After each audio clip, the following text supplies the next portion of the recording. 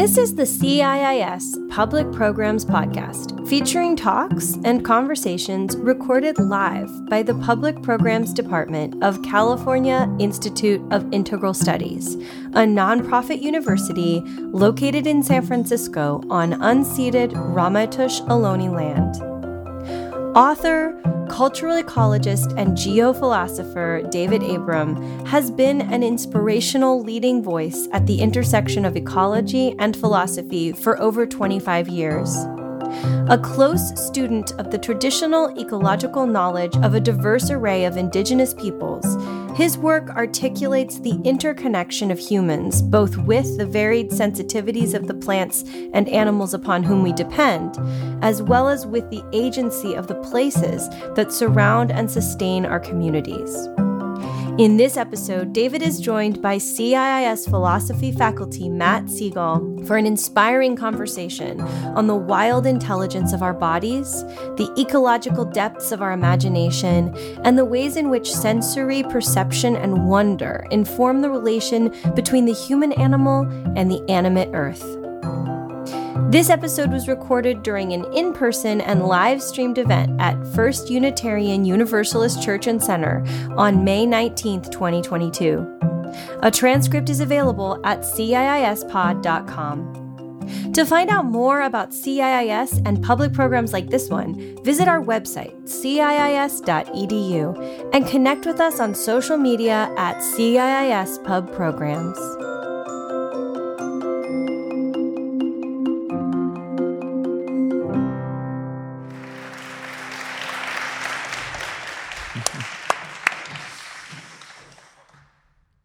Good evening, everyone. Hello, Dave. Hello. Great to be here in person with all of you. Thanks for coming out to this UU Center. Beautiful space, beautiful day for hopefully a deep and interesting conversation. I've been looking forward to this for actually over 2 years. This was supposed to happen in the BC era before COVID. I guess we're still obviously dealing with that. And to begin, I thought it would make sense to start in the present, which seems to me to be something like a state of normalized emergency, is one way of describing it, where in so many ways the world is pushing people to retreat, to escape, to not look at all the various ways in which an unraveling is occurring. And for someone like you who has been engaged in a form of philosophy that is calling us to return to our senses,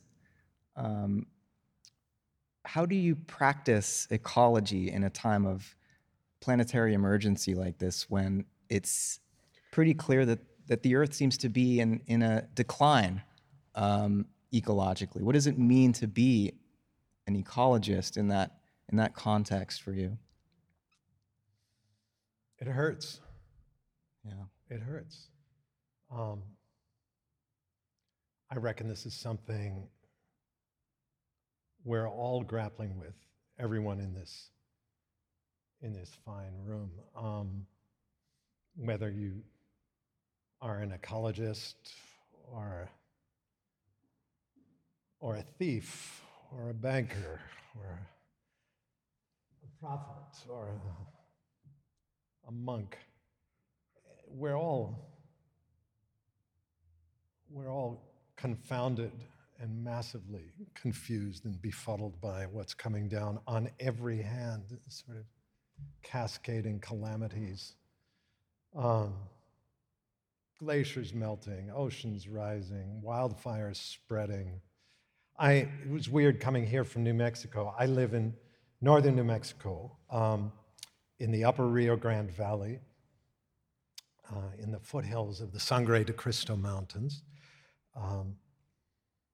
Really beautiful terrain, homeland, many Pueblo peoples, the Tewa, Tiwa, and Towa speaking peoples who have tended the earth there for so long with so much care.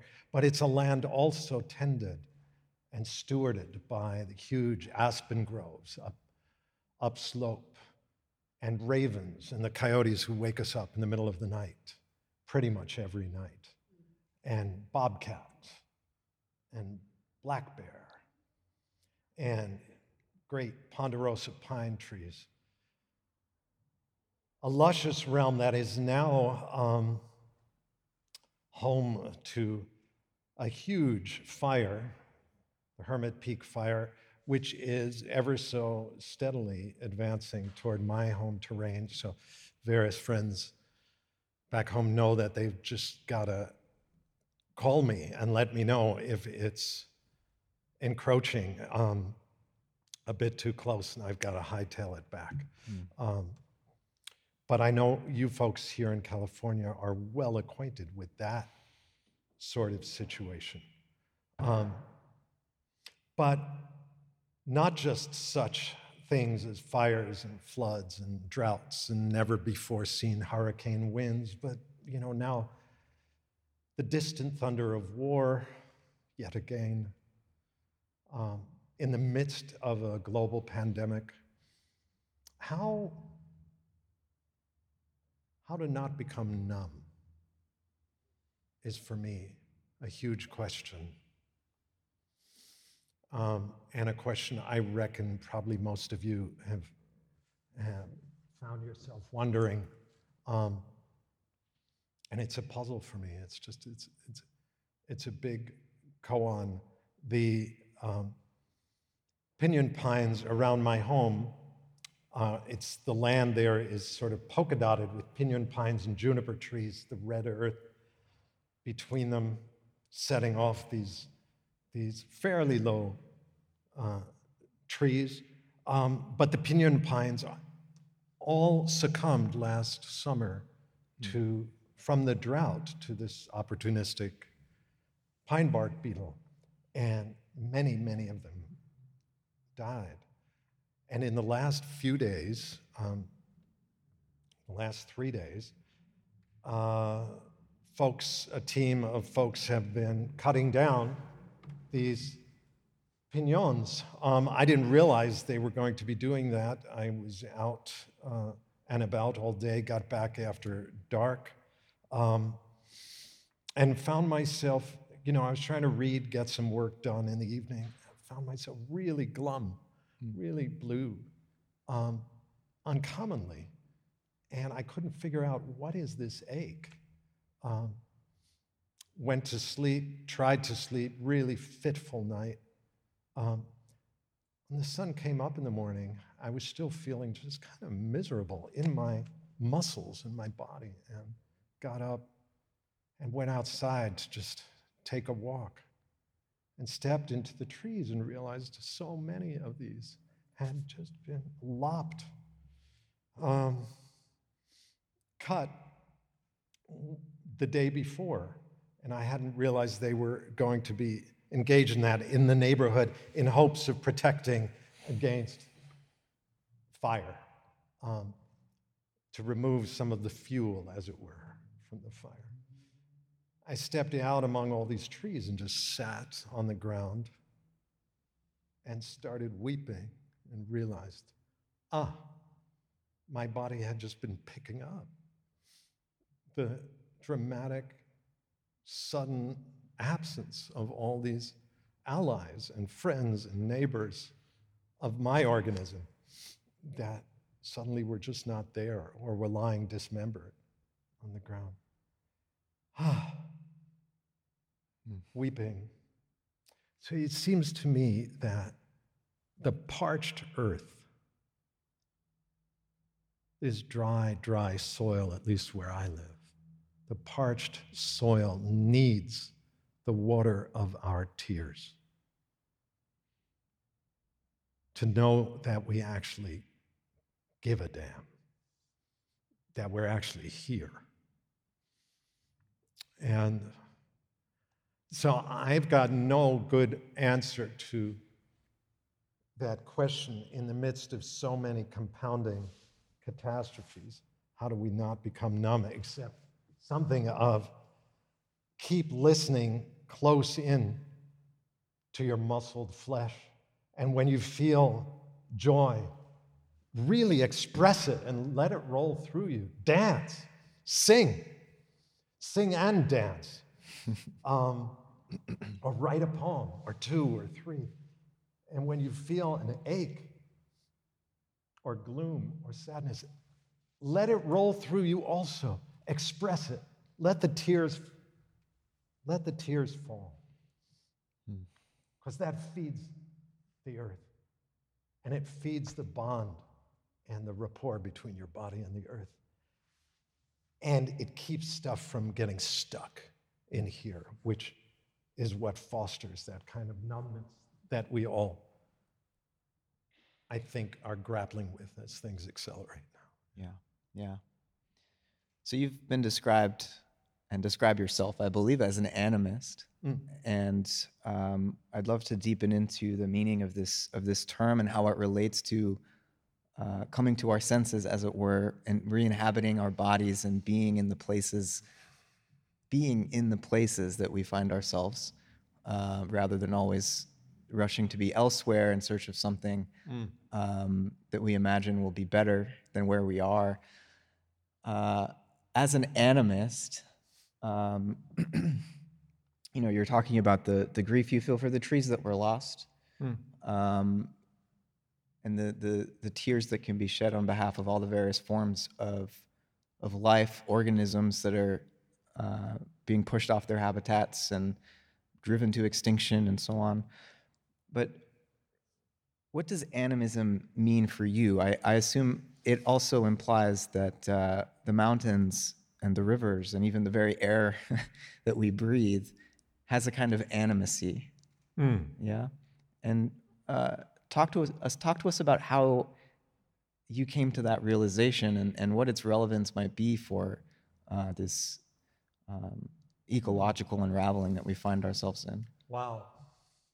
Well, if I might pull back a moment to make a link with the prior question.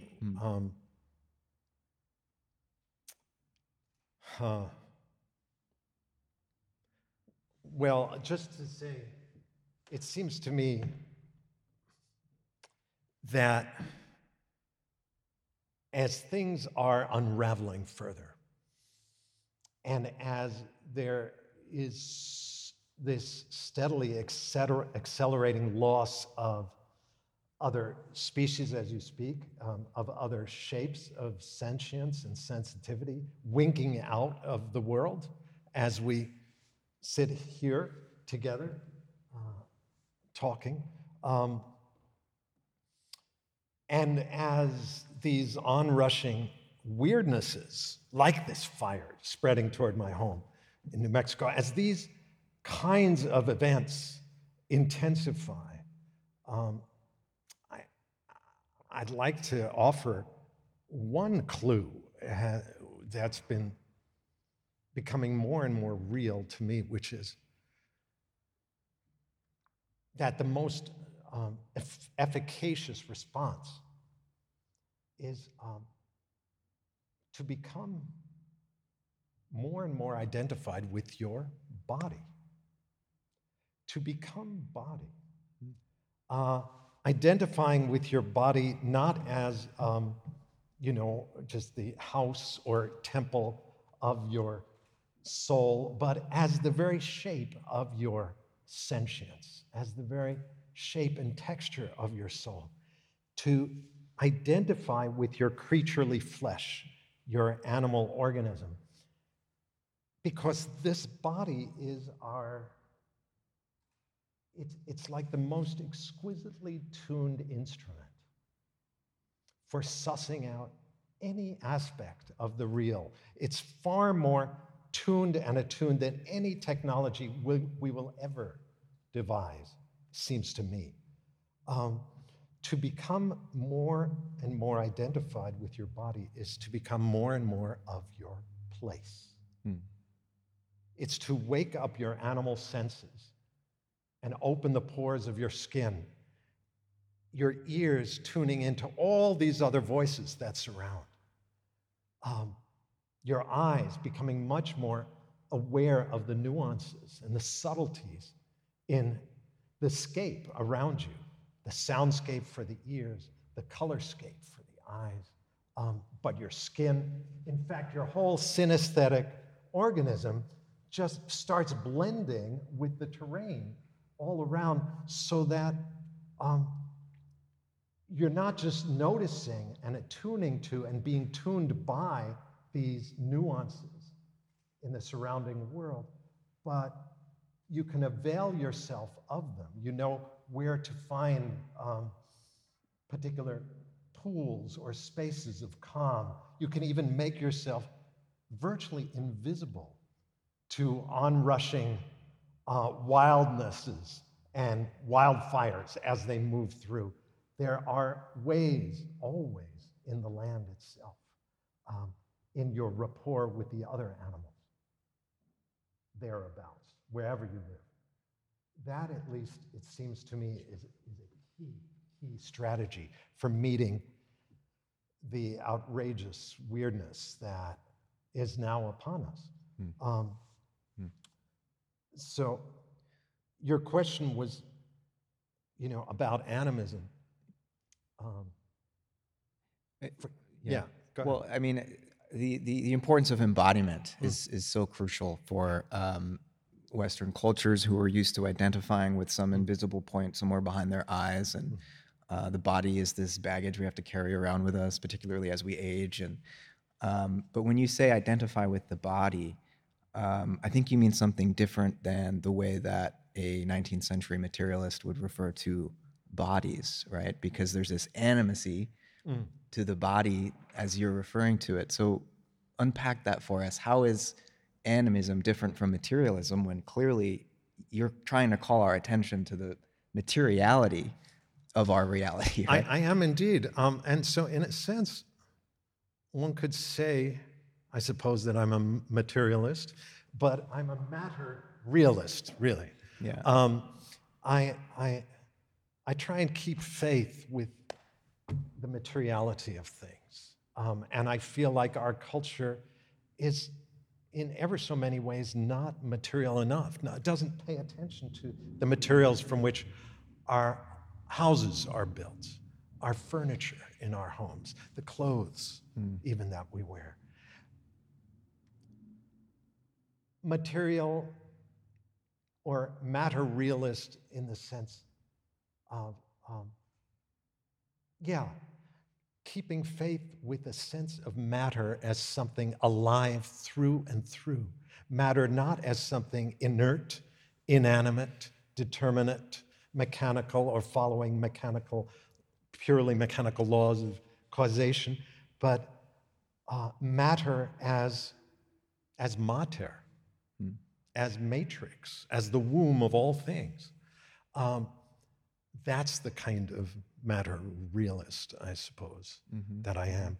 To speak of the body from such a perspective is to speak of this outrageously gifted creature that we are, that is clearly has its density and weight. So it's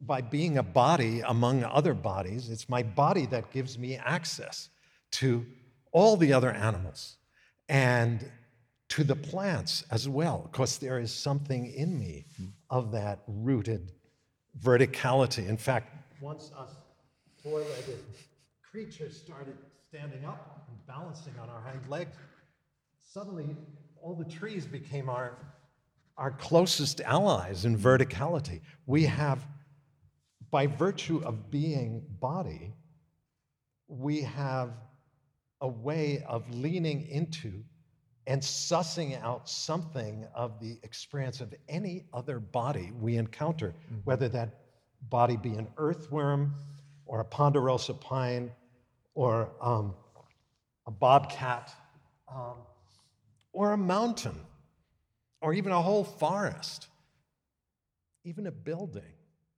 a computer, because it's all alive. It's all it's never entirely, utterly inanimate, inert. There is nothing, at least to my creaturely experience, that is utterly inanimate.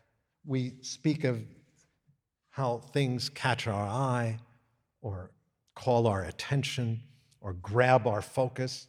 Even a stone, it snags my awareness. That was a cool stone as I'm cycling past, and I turn my bike around, go back and pick it up.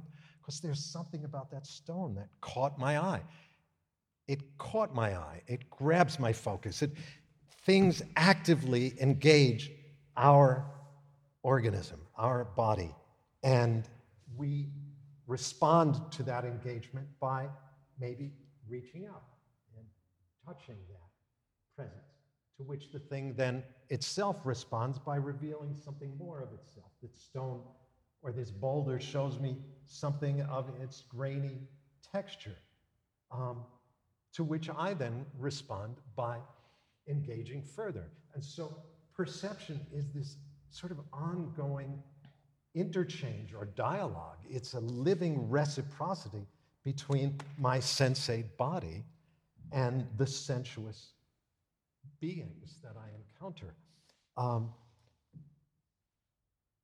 It seems to me that from our body's perspective, we know of no utterly inanimate, inert substance. That simply to perceive something is already to enter into a living exchange, a reciprocal encounter with that being. And so animism, since you asked, is just a way of speaking in accordance with our sensate organism. It's a way of speaking in alignment with our body. It's a way of bringing our abstract intellect back into a kind of accord or alignment with its animal flesh. Yeah.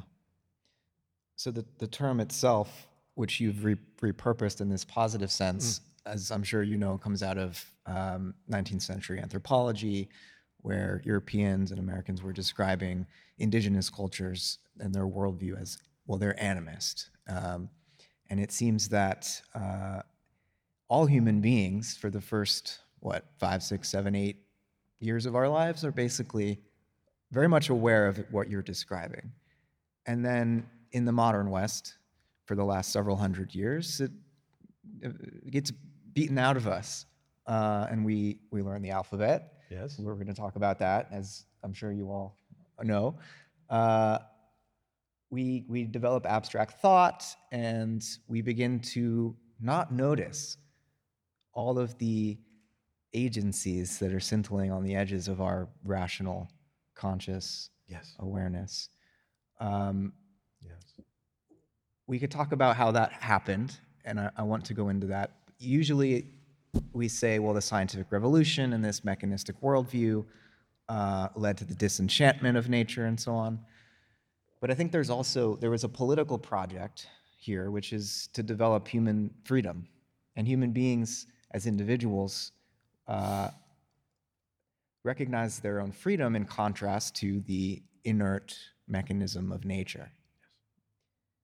It seems to me that as soon as we step back into an animated universe, that's going to change how we think about our own freedom, right? Hugely. What does that look like? What's in store for us if we do step into a more ecological worldview? What is the politics that comes along with this ecology? I know that's a hard question, but it seems to me that it's very much alive. Wow, that's right a big now. question. Well, I think I've already gestured a bit toward the matter of place. Uh-huh. Place and the politics of wonder. That is going local, it seems to me, is deeply key here.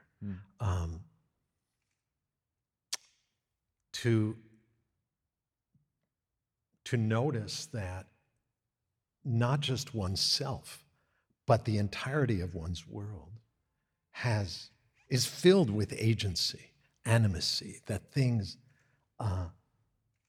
live in a gazillion different ways. I mean, I got to say that first, that animism, which, one could say the simple intuition that everything is alive, or that everything has its own interior animation, its own pulse, its own rhythm, its own way in the world, that each thing has agency, an ability to affect the space around it and the other beings, and even to affect us.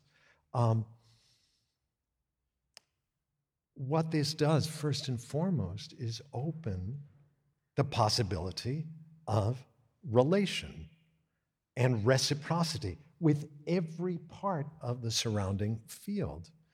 And so the world immediately around you becomes really fascinating and like inexhaustibly so, because this sense that everything is animate, that everything moves, it's not a way into oneness. It's not a way into, so it's all alive, so it's all one. No, it's actually a way into radical multiplicity, because it's as if the bifurcation of the world into animate and inanimate enables us to hide not from the oneness of things, it enables us to hide from the irreducible pluralism of the world. As soon as it's all alive, then I get to step up toward a slab of granite and say,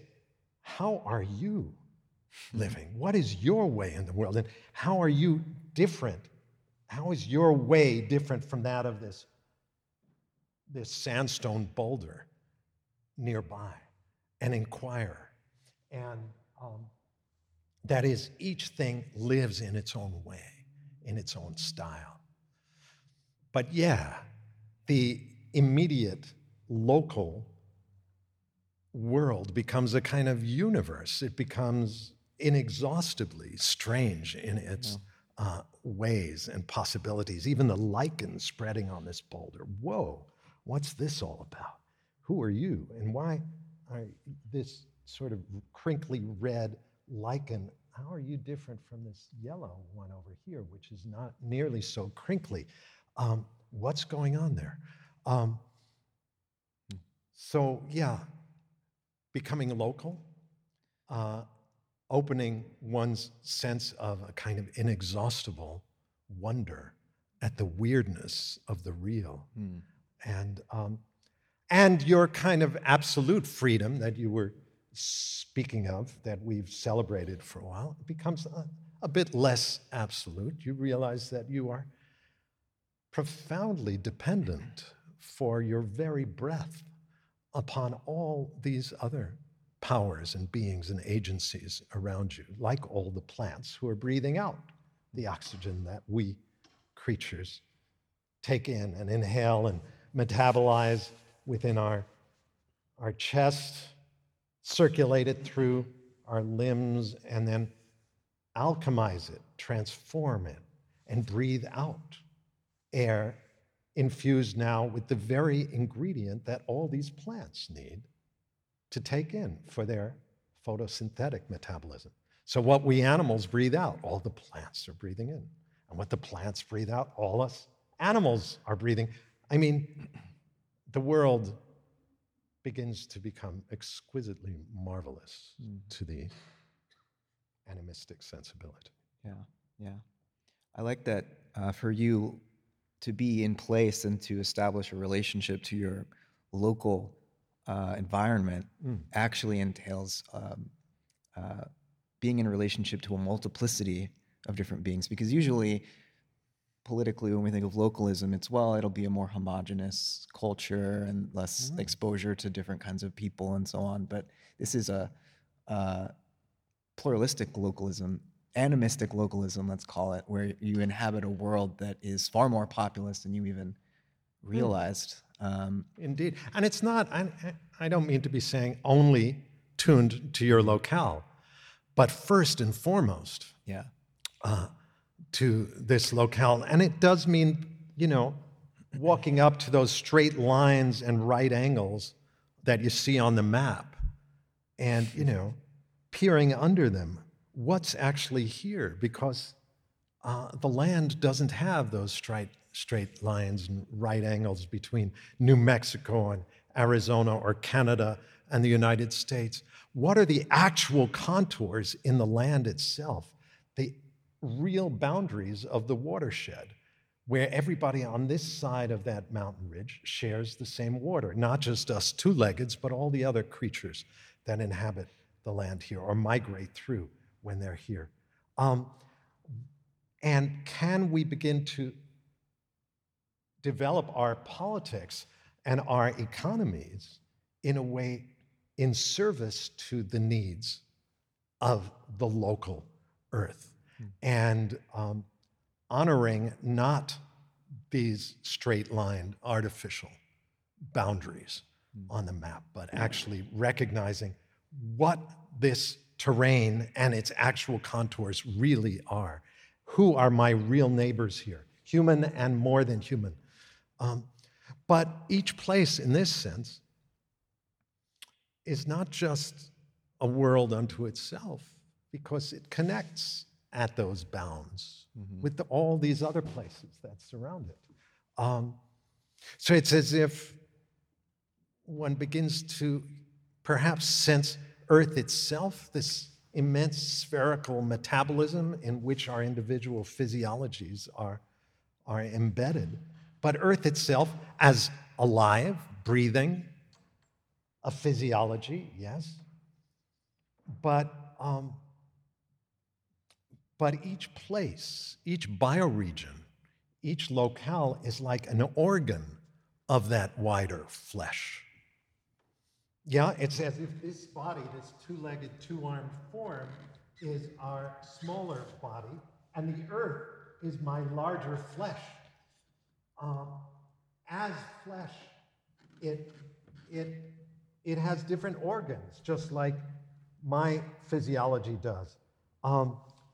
The rainforest, even the temperate rainforest up north of here, the high desert where I live, each place, the Hudson River estuary where I grew up in New York, each bioregion, its own rhythm and style of life, its own state of mind, really. It's as if each place is its own organ within the larger flesh of the breathing earth. I can't help but think that our economics and our politics, sooner or later, if we are to have anything of a future, will begin to align and ally itself with the deep needs of the breathing earth itself. Yeah. It strikes me that a human species that became more attuned to the surrounding environment through the senses might have an easier time communicating across linguistic barriers, that in some sense re-inhabiting our bodies, which are the same across cultures, and our sensory apparatus, which are the same across cultures, might actually afford us some way forward politically, geopolitically, as much as ecologically. I would think so. It does seem to me that we don't have a hint of a hoot, of a chance of healing our various social injustices and massive interhuman violence, these internecine wars that we keep sparking up between one another, without a sort of collective turn away from just gazing at each other and battling out over particular words, particular things we disagree with, particular beliefs, turning together toward the land and asking the ground, what do you need of us here? What does this place ask of us? And that very gesture of turning away from just being focused just on ourselves toward the more than human context and asking of it. That very gesture, it seems to me, begins to draw the human population into a new alignment with itself, eases a lot of the brittleness of our internecine, interhuman discord. Yeah. So you've studied with various indigenous peoples in the Western United States. You've studied in Asia with traditional magical practitioners and healers, and you also have drawn on, and I think personally connect with some with the biblical traditions in some way. And given all of this, what future do you see for religion and or spirituality? And we can talk maybe about what the difference between the two are, but what is the future of religion and spirituality in an ecological context if we do attune to our senses again and rediscover inanimate earth? What sort of religion would be flowering, or religions in such a context, do you think? Interesting question. Is there a place for religion in that context, or would you describe it as something else entirely? Well, I would say, given the propensity of religious forms to nudge our attention out beyond the sensuous into relation with a transcendent source that is radically outside or beyond or beneath or behind. It seems to me perhaps that that the move, the deeply ecological move that I'm trying to tickle my compatriots into is a move toward a kind of radical immanence, a deeply immanent, radically immanent sense of the sacred that in a sense is very contrary to what we have associated with religion for far so long. I don't know that the indigenous brothers and sisters I lived among in Indonesia, or even the Pueblo allies where I live back home, I don't know that their belief system or worldview or cosmovision is rightly called a religion, because it's so palpably in relation to the actual terrain around them and the elements that compose that terrain, the animals, the plants, but even the winds and the weather powers, the particular way that the sunlight is held in the air in that part of this continent. Immanence. So perhaps what we're speaking of is a relation to the holy that preceded all of the world religions, and that will outlast all of the large formal religions, because it's always been there underneath these formal religious structures, secretly nourishing them from below. It's the body's faith, a faith not in a radical transcendent source, but a faith in the return of light every dawn, in the nourishment of the air, in the gestation of seeds, and a faith in mountains and rivers. is that a faith? I think so. It's the body's faith. Yeah. When you spread agency throughout the world and cease from keeping it contained just within the human, it seems to me that one way of describing what that entails is that it's like there are little transcendences populating the entire earth, in the sense that each agent is a source of creative surprise that's profoundly relational, but not determined by those relationships. I mean, agency is there's a creative will there that's present in all the creatures that compose the world. And so I guess rather than totally eliminate transcendence and just have the immanence, it's like we can see how, well, the transcendence pops up everywhere. And Exactly. You know? That's gorgeous. It's that... you can write about it, because I won't be able to but it's just run with that as well as transcendence you can. wherever you turn. Yeah. There is transcendence. Yeah. That is just how I see it. Wonderful. That is just how I see it. Yeah. So let's talk a bit about your first book, Spell of the Sensuous. Okay. I was rereading some of it in the last several days, and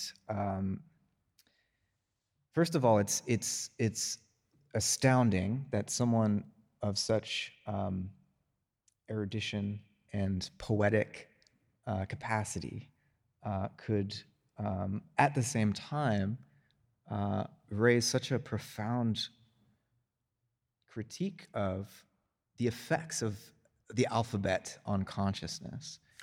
And I think you're not, the irony of that is not lost on you by any means. But I wonder how do you reconcile with the sense in which you yourself are so possessed by this alphabetic mode, right? As I assume we all are, as speaking, writing, English-speaking human beings. Maybe you're multilingual here, but you still have an alphabet.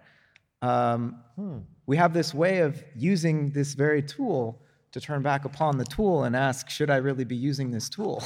Or how is this tool blinding me from the animate earth? So Right. talk to us about how you came to this insight, this relationship to the alphabet.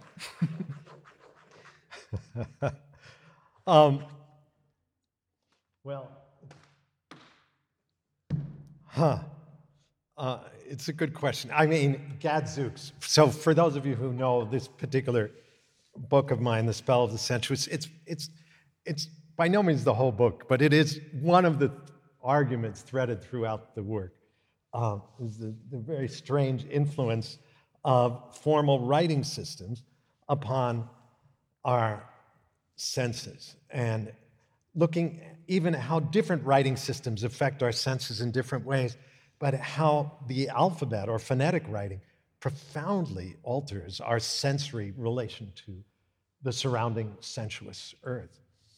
And also how writing and the alphabet alters our experience of language and linguistic meaning. Because when we speak of indigenous, traditionally animistic, or traditionally, peoples of place, we are by and large speaking of traditionally oral cultures, cultures that developed and flourished often century after century, millennia after millennia, without or in the absence of any formal system of writing that is coupled to their spoken language. And so it's an interesting question, this difference. But gadzooks, Matt, I gotta say, it's been the most common misunderstanding that we meet out there in the world, that I've met out there in the world of my work, is that, like, oh my God, Abrams says the alphabet is the cause of all of our problems, that writing, is bad. And yet, look, the guy's written a whole book, and he's written it with a kind of love of language, and it's very sort of a literary text. We seem to have caught him in a performative contradiction. And they just have not been reading carefully enough. I love the written word. I am not saying that writing is bad. I'm certainly not saying that the alphabet is evil. I am saying, rather, that writing is magic, and that the alphabet is a very powerful form of magic, a very concentrated form of animism.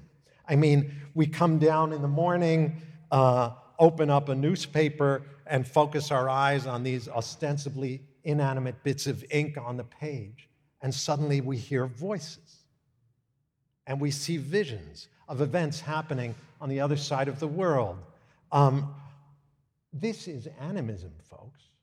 This is magic. I mean, it's not that different from an indigenous Pueblo woman stepping out from the Pueblo into the woods and coming upon, yes, like a boulder I was speaking of earlier, with all of these crinkly lichens spreading on it. And she focuses her eyes on a patch of lichen and suddenly hears the rock speaking to her. Or a man walking under a tree and sees a spider slowly weaving its web between two branches of that tree. Or maybe his face snags on the spider web, and then he steps back and looks for that spider. I'm sure this has happened to each of us at some point or other. And when you catch sight of that spider, it's like, ooh, there she is. And you focus in, and suddenly you hear the spider speaking to you. Or at least many of my allies in the traditionally oral indigenous world hear themselves addressed by such diminutive beings, as well as by very large beings like wolf or bear, but sometimes even spider. Well, we do the very same thing with our scratches and scripts. We focus our eyes on those bits of ink, and we hear voices, and we see visions. This is an intensely concentrated form of animism, but it is animism nonetheless, as outrageous as a talking stone or a speaking spider. And so it's just that this very concentrated form of magic effectively eclipses all of the other modalities of participation in which we used to engage, not just with spiders and animal tracks and bent branches and cloud shapes, but I mean with basically everything in the world that we stepped into relation with could sometimes address us and speak to us. Now we have, with the written word, stepped into a richly and almost exclusively human conversation with our own human tracks leading across the white expanse of the page. So it's a big shift. It's a huge change. If you want to wonder about the origin of our sense of a private interior, that we each carry around this inner world within us, I think you'll find that origin point right there as we step into formalized writing, and in particular to the phonetic alphabet. But I'm not saying the alphabet is bad. I'm saying the alphabet is magic. And if we don't recognize it as such, then you tend to fall under its spell, which is the spell of spelling. Really. It's like, wow, it's written, so it must be true. You all know that experience. Especially on the internet. Yeah. Indeed. So wow, if you do recognize it as a magic, a very powerful magic, then you can wield it responsibly and place also the written word back in service to the whole more than human field of voices, like a writer like Mary Oliver does, or Wendell Berry, or Henry David Thoreau, or Gary Snyder, your great Californian cat, and so many other luminous women and men. Mm-hmm. Terry Tempest. Yeah. I've got a question for you. Oh. Because I actually, when CII asked if I would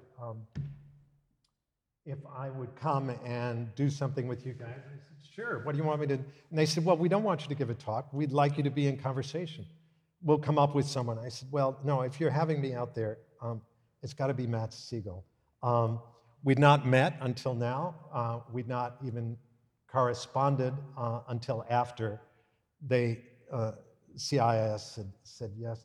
But I'm sure many of you know, but Matt is a powerful philosopher in his own right. I find much of the work you've been doing really compelling and fascinating to me.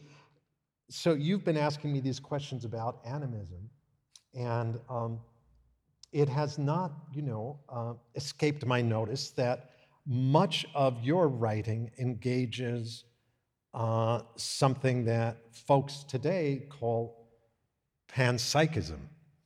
Are these very different, or are they two ways of speaking the same enigmatic wonder?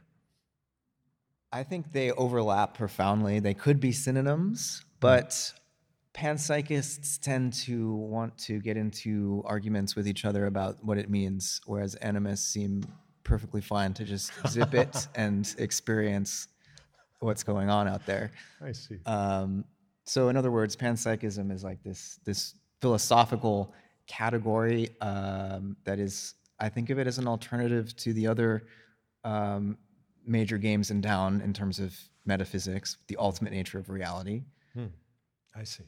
Materialism, though I mean in the sort of 19th century reductionistic sense, idealism, dualism, and then panpsychism. There's probably other ways you can, dice it up, but those seem to me to be the four major options. And panpsychism or animism, I think, avoids the excesses of the others. Materialism's too deflationary. Idealism, too inflationary, makes mind everything, and it's all one. Yes. Right? And dualism's kind of incoherent. So panpsychism would be the view that, mind is everywhere. There's a soul of the world. There's a soul in everything, in each thing. And you emphasize embodiment. I tend to think of bodies as expressions of soul. Yeah. There's in your book, Spell of the Sensuous, you talk about the Hopi language and how they have these two different senses of reality as manifested and manifesting. Manifesting, yes. And soul for me is the manifesting, right? And manifested would be sort of when the soul expression has become arrested in that instance, okay, then it's manifested and we think of it as no longer as living as it was in the manifesting phase. Got it. Body for me, I suppose, combines both of those. Sure. It's clearly manifest in many of its aspects, and yet so much of it is hidden even from me. And it's up to things going on all the time, not just in my gut, but in every little, digit and knuckle of my digits. Things are preparing, are brewing, unfurling themselves, and often taking me by surprise. But yes, so it would be hard for me to say that each thing has a soul. It's more that each thing is a soul, that the body is the very texture and flesh or shape of this mystery we call soul or mind. But this is words. We're very close, and yet it's very, it's slightly divergent ways of speaking. It's true. Those who would hold or feel comfortable with a sense of animism, many of whom would not even necessarily know the term animism, Yeah. but they are, it's not a logical, it's not a logical position. It's an experiential stance in relation to the rest of the real, and it comes into being, or it's discussed not because it solves or solves any sort of philosophical, logical incoherence, but because of a kind of ethical imperative to step into full-bodied relation with the palpable actuality of the world that surrounds us. How is it that we have become so deaf to all these other voices that don't speak in words, so blind to anything that's not human or of human invention, that we can so casually bring about by our lifestyles the extinction of all of these other shapes of sensitivity and sentience? How can we undo that? Is there a way of just rapidly shifting that blindness, that deafness?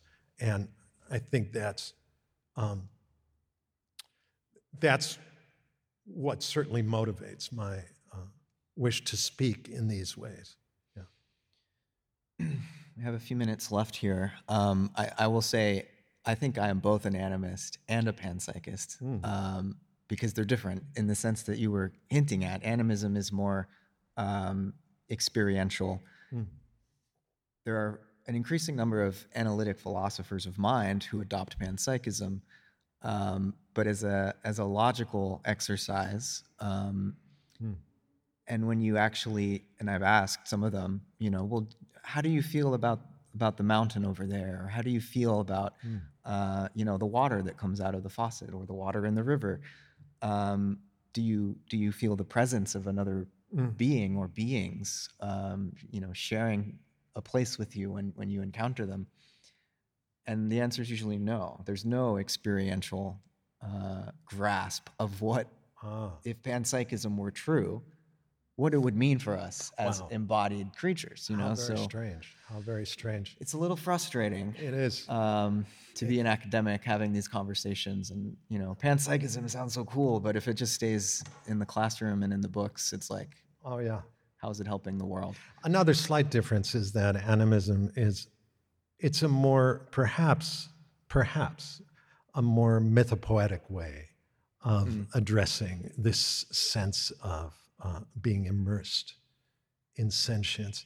But although Pan and Psyche are also mythic beings, right? So. Yeah, very mythic beings. Just like animism comes from anima, the Latin word for the soul, which originally means a breath or a gust of wind.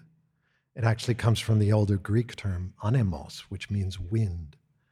And so this sense of everything in motion, very sensuously, is also just a noticing that we live immersed in this unseen, invisible medium of air that sometimes, that sets everything in motion when the wind is moving. And yet it's also has these cool pools of calm on certain days, that the air itself is aware. Yeah. You've given some talks and I think written a bit about what you call the commonwealth of breath, and developed this analogy between mind and air, and that in some ways we are inside of a kind of atmospheric consciousness. Yes. Very panpsychist, very animist. I love it. In the context of two, I'll call them natural disasters. Some people think COVID was a lab leak, but even if it was, they were only studying it because of the risk of spillover events due to habitat loss. And so ultimately, what's the difference? Climate change, COVID affecting the air we breathe and the atmosphere of this planet, what does that tell us about consciousness? What does that tell us about the sort of intention that we would need to cultivate and develop to respond to the climate crisis? If we think about it in an animistic way, not just as, oh, there's too much CO2 in the air out there, we're actually breathing that in from moment to moment too. So how does the animistic view of climate change, and or the pandemic change our situation, or what does it bring to the surface? Think both of these are instances where the palpable thickness, the meaning-filled richness of the invisible medium that connects you and I up here, and all of us sharing breath within this room with one another.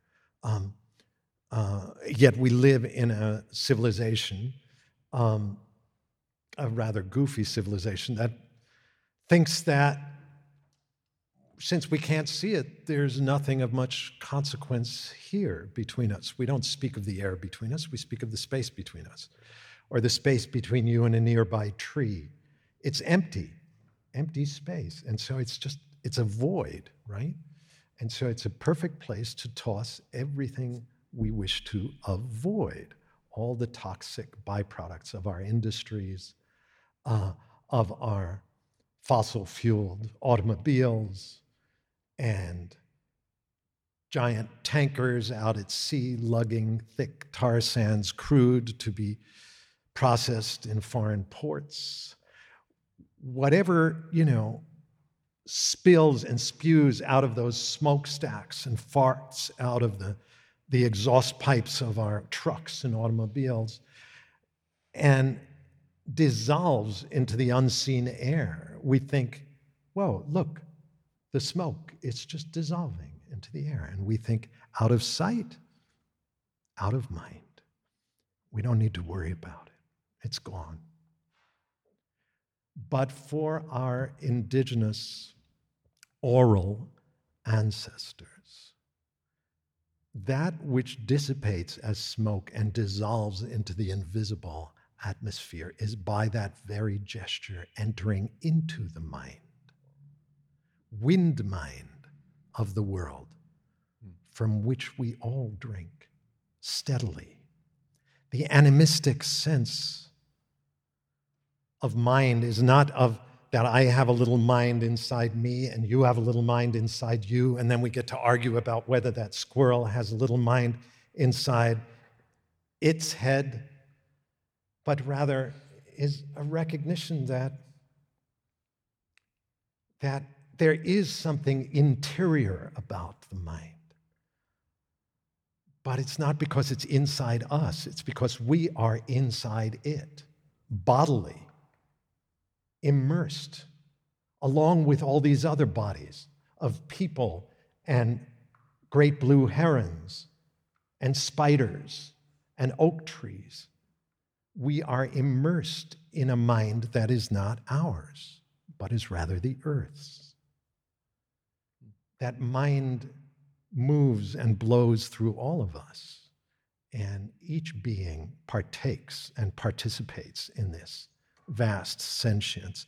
I don't know, Matt, what is climate change if not the simple consequence of forgetting the sacredness of the invisible air or atmosphere and beginning to treat it as just empty space, or rather to treat it as a convenient dump site for all of our toxins.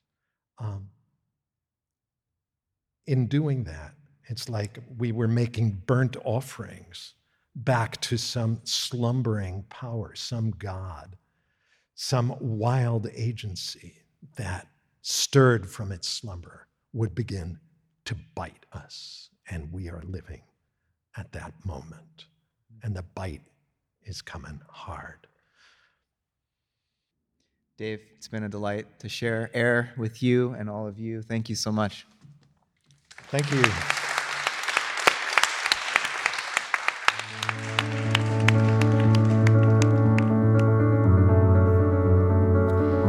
Thank you for listening to the CIIS Public Programs Podcast. Our talks and conversations are presented live in San Francisco, California. We recognize that our university's building in San Francisco occupies traditional, unceded Ramaytush Ohlone lands.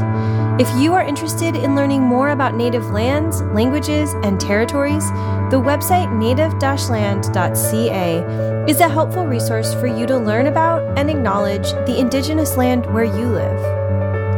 Podcast production is supervised by Kirsten Van Cleef at CIIS Public Programs. Audio production is supervised by Lyle Barrere at Desired Effect. The CIIS Public Programs team also includes Izzy Angus, Kyle DeMedio, Alex Elliott, Emlyn Guinea, Patty Fort, and Nikki Rhoda. If you liked what you heard, please subscribe wherever you find podcasts, visit our website, ciis.edu, and connect with us on social media at CIIS Pub Programs. CIIS Public Programs commits to use our in-person and online platforms to uplift the stories and teachings of Black, Indigenous, and other people of color, those in the LGBTQIA+ community, and all of those whose lives emerge from the intersections of multiple identities.